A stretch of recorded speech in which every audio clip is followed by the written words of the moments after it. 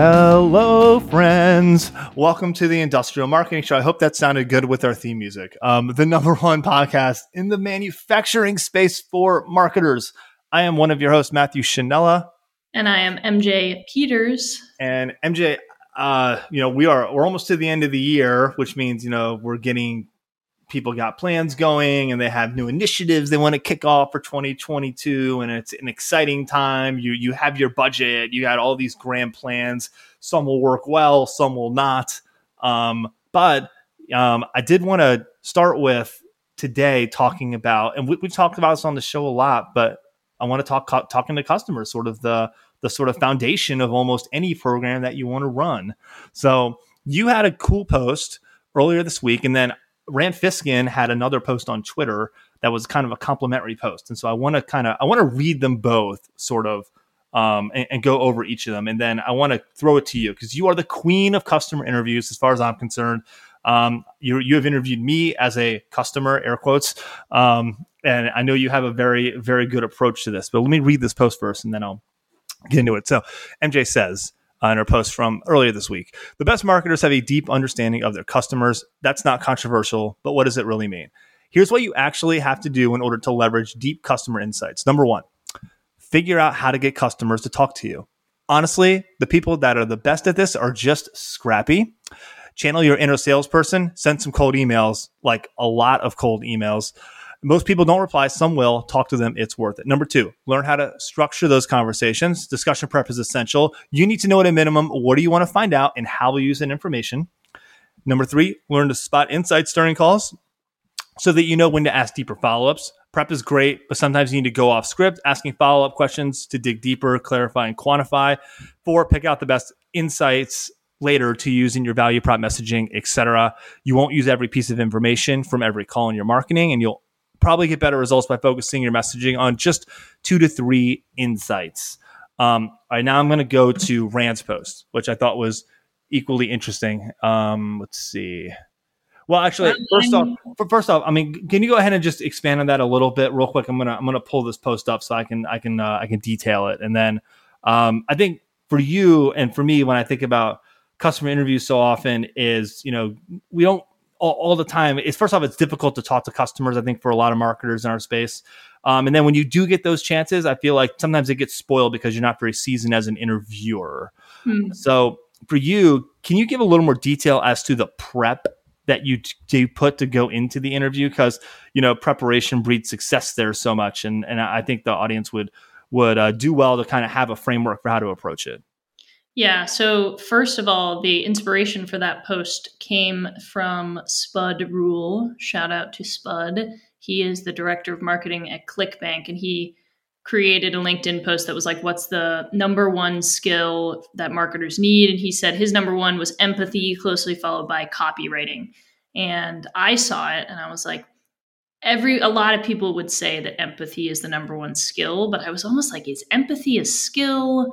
Like, how would I break down empathy as a skill? And I was like, well, empathy is cultivated through customer listening. People talk a lot about customer listening, but I don't think people talk enough about like the nitty gritty of what is customer listening. How do you actually do it?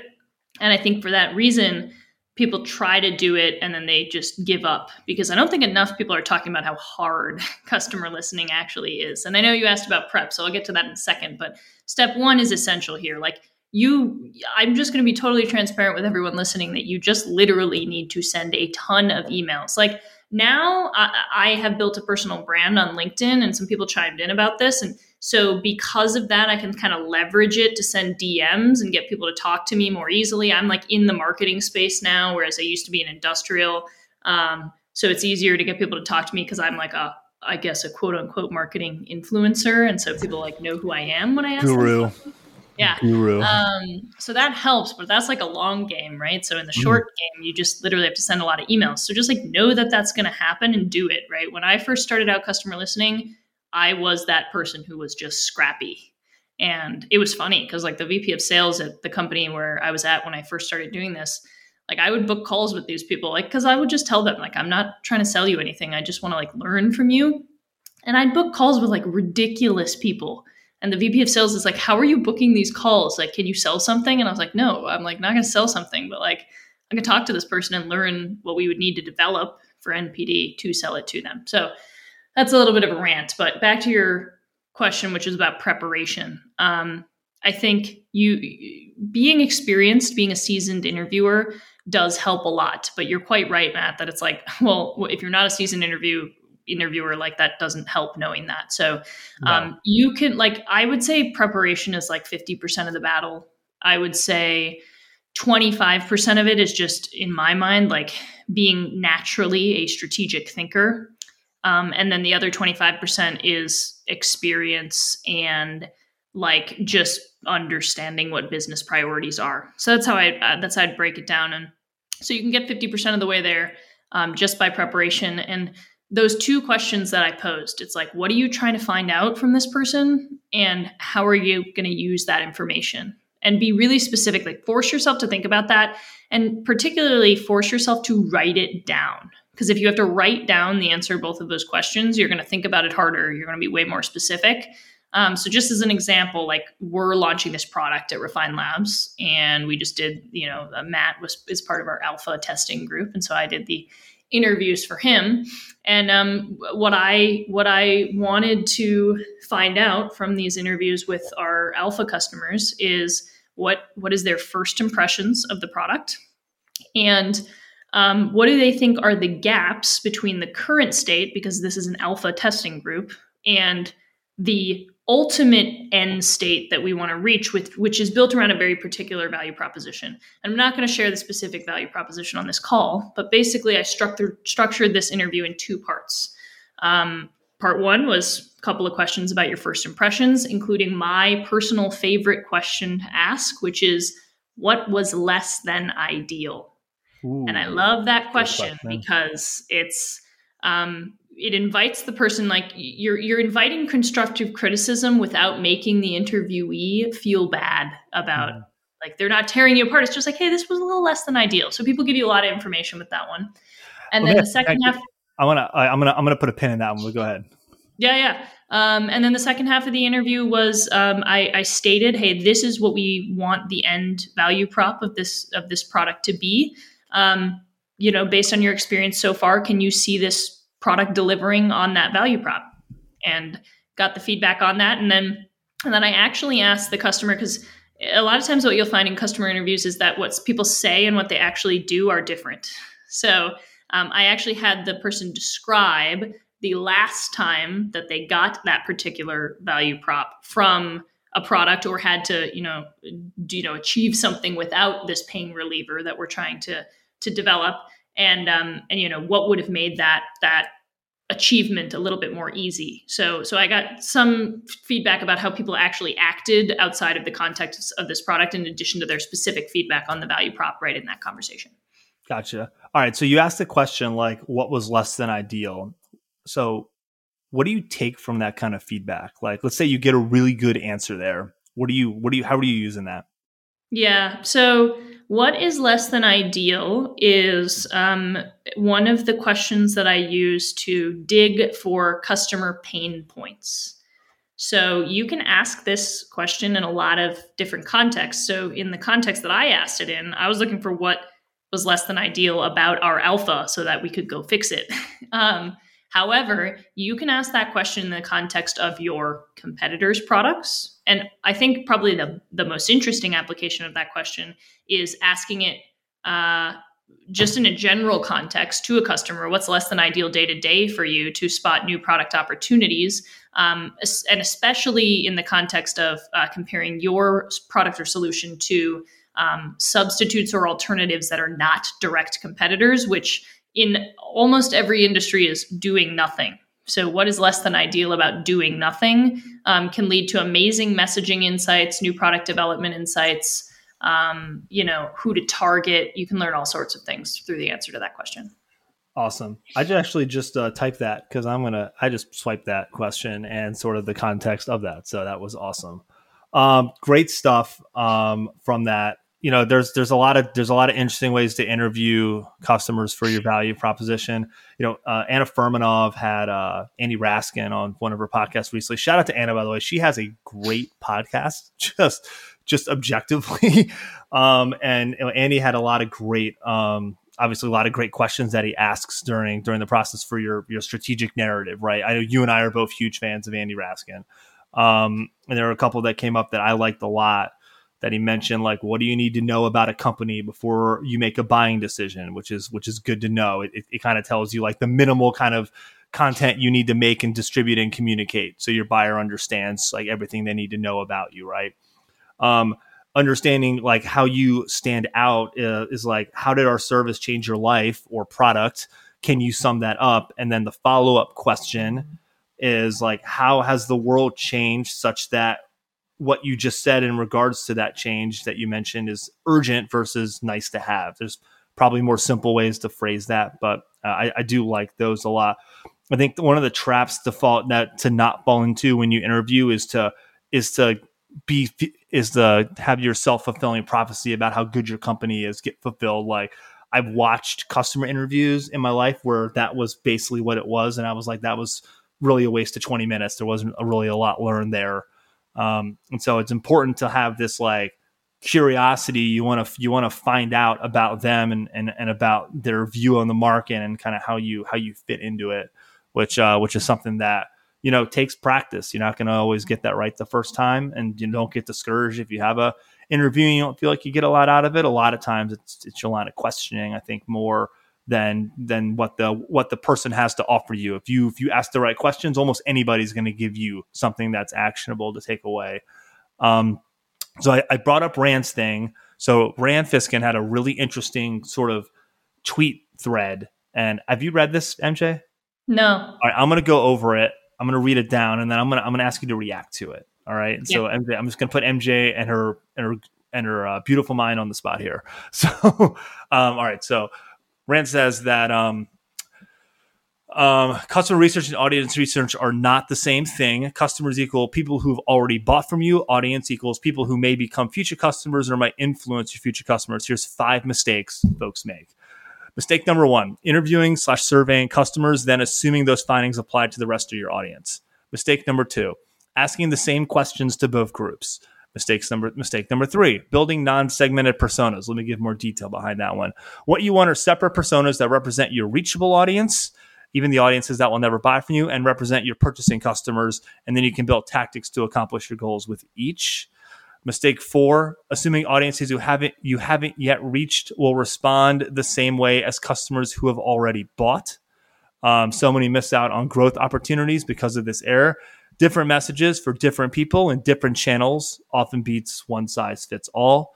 Mistake number 5, using the same tools and tactics to research customers as audiences. That can't be done with customers. Like you mentioned, you have email, names, conversion paths. With audiences, you need to use broader surveys and or passively collected web and social data tools to do quality work. So I'm going to give you like a second to sort of process those things and kind of give me, you can reject that as well if you'd like.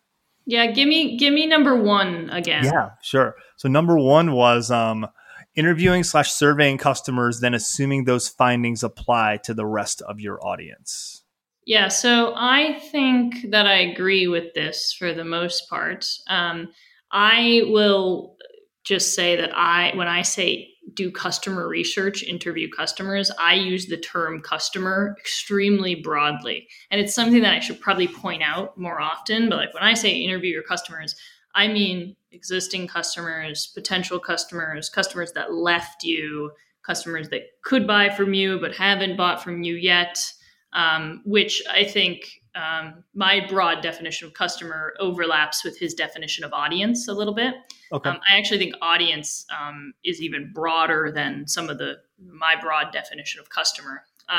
So I will say I think it's very useful to get insights from both groups, but having done this and just through this lens of like ultimate practicality, I would probably, if I was just doing this for the first time, reach out to a bunch of people, current customers, churned customers, potential customers, and literally interview anyone who said yes to the interview.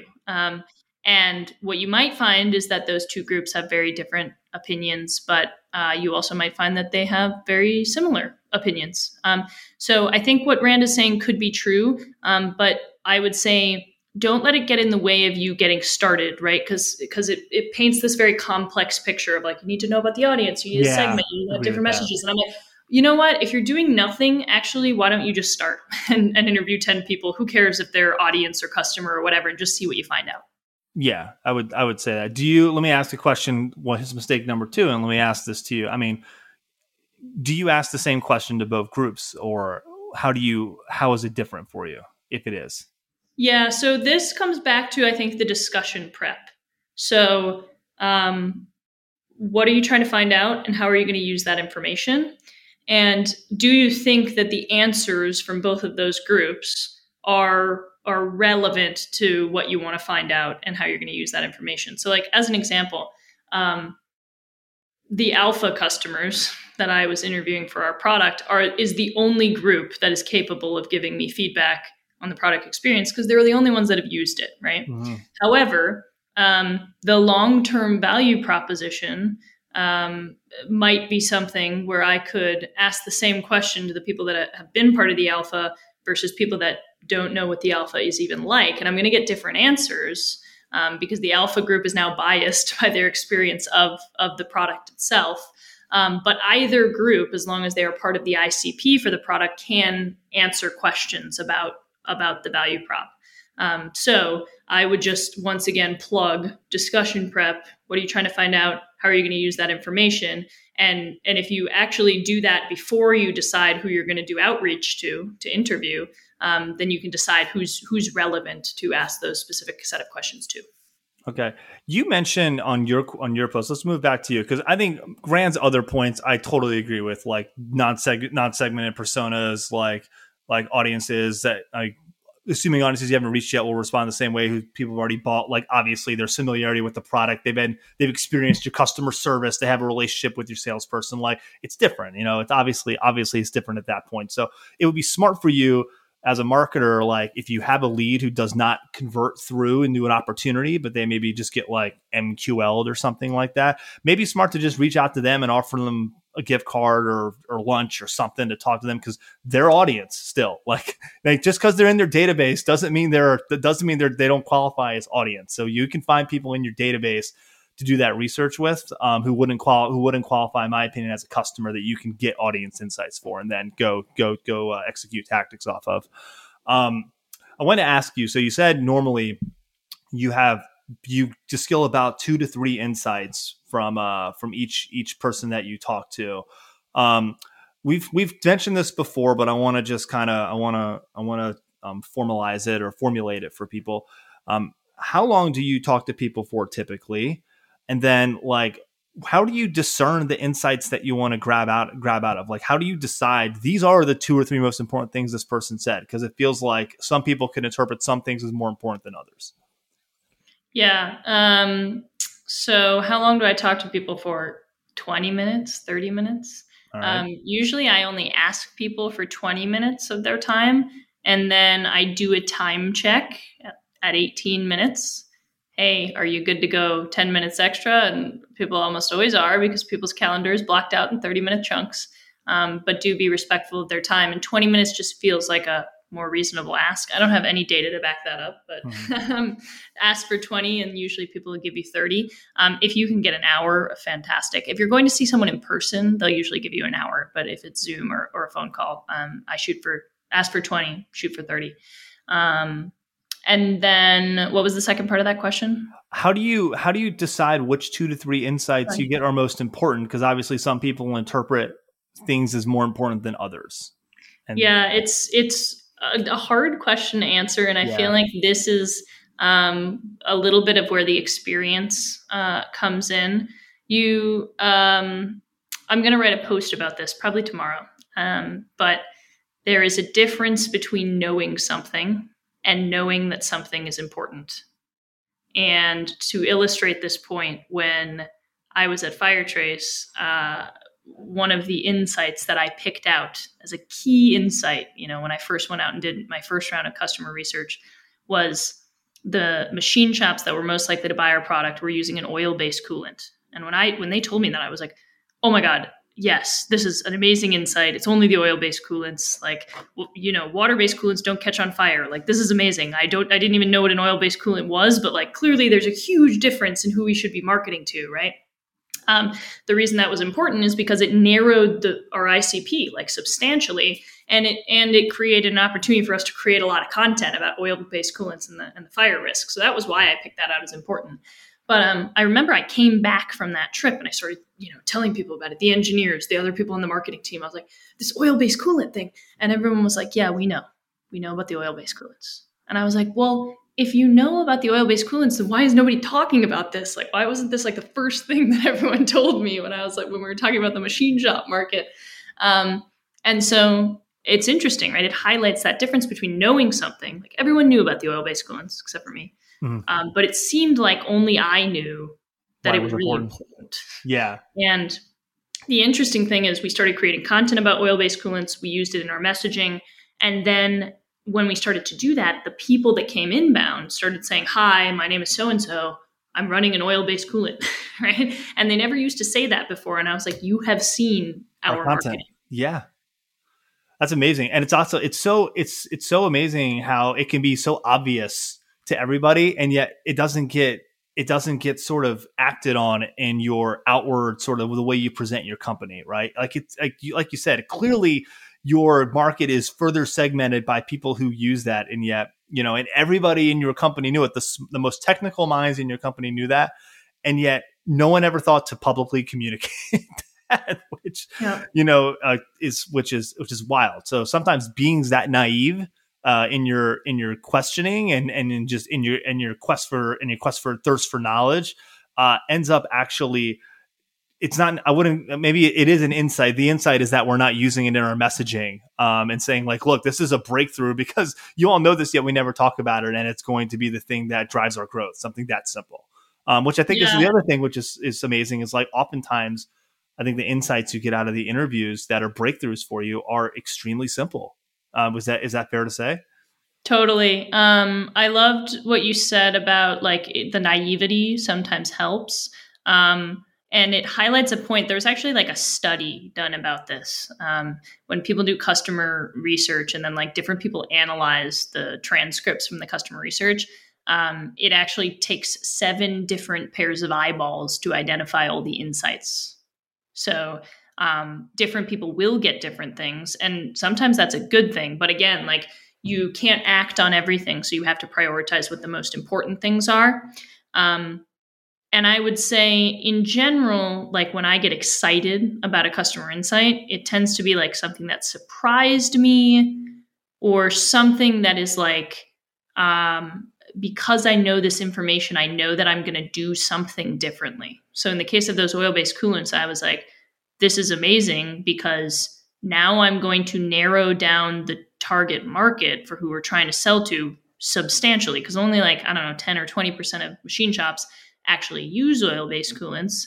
And they tend to be machine shops that are machining like very specific things. I learned this on my trip too, round, small parts, right? So like firearms, medical devices, like a lot of like anything with titanium is often using an oil-based coolant. Like, I didn't know any of this stuff, but I was like, oh my God, now I can ignore like everyone who's doing oil and gas machining. Like I can ignore like the whole state of Texas, right? Like it had geographic implications. It had implications for content. So it's like, if you learn something where you're like, now that I know this information, something substantial about my marketing is going to change, like that is an insight. Absolutely. I had another question for you before we wrapped. So when you go into these interviews, talk to customers, how many questions do you prepare for yourself, and are they usually the same? Yeah. And are there any questions you always have kind of at your ready? I have a bad habit of preparing too many questions and trying to get to all of them, which sometimes can come off to the interviewee as like either nosy or just like, whoa, too much overload, right? So I try to counter that by just being like vulnerable and transparent. Like, hey, I'm a bit of an interrogator. I apologize for that up front. And usually people are pretty gracious about it. Honestly, for a 20-minute interview, like you're probably only, especially if you ask follow-up questions, you're probably only going to get to like 4 questions if each one has one follow-up, right? Okay. So you could prep for 10, but you probably are only going to ask 4. Okay. So of those 10, do you always ask the same 10? Do you always have the same 10 prepped, or are there 3 or 4 that you always kind of have in there and you always at least get to 1? Yeah. So when I do my prep, I do, what am I trying to find out? And how am I going to use the information? And then I'll structure the questions in order to get that information that I need and the information I need to use. So if I'm doing I'll do like regular kind of customer listening calls once I get a feel for a market, just like at a regular cadence. But a lot of times when I'm doing customer listening, it's part of like a sprint, like this alpha testing thing where I'm like, okay, I'm gonna do like 20 calls in 4 weeks because we launched this alpha and now I need to get feedback before we launch the beta, right? Mm-hmm. So that's a sprint, right? I'm doing a bunch of interviews. I tend to ask the same questions in that kind of scenario. But if I'm just like, I want to keep a pulse on the market, or like I'm going to this trade show and I'm going to talk to a bunch of customers, I might ask everyone different questions in that scenario. For sure.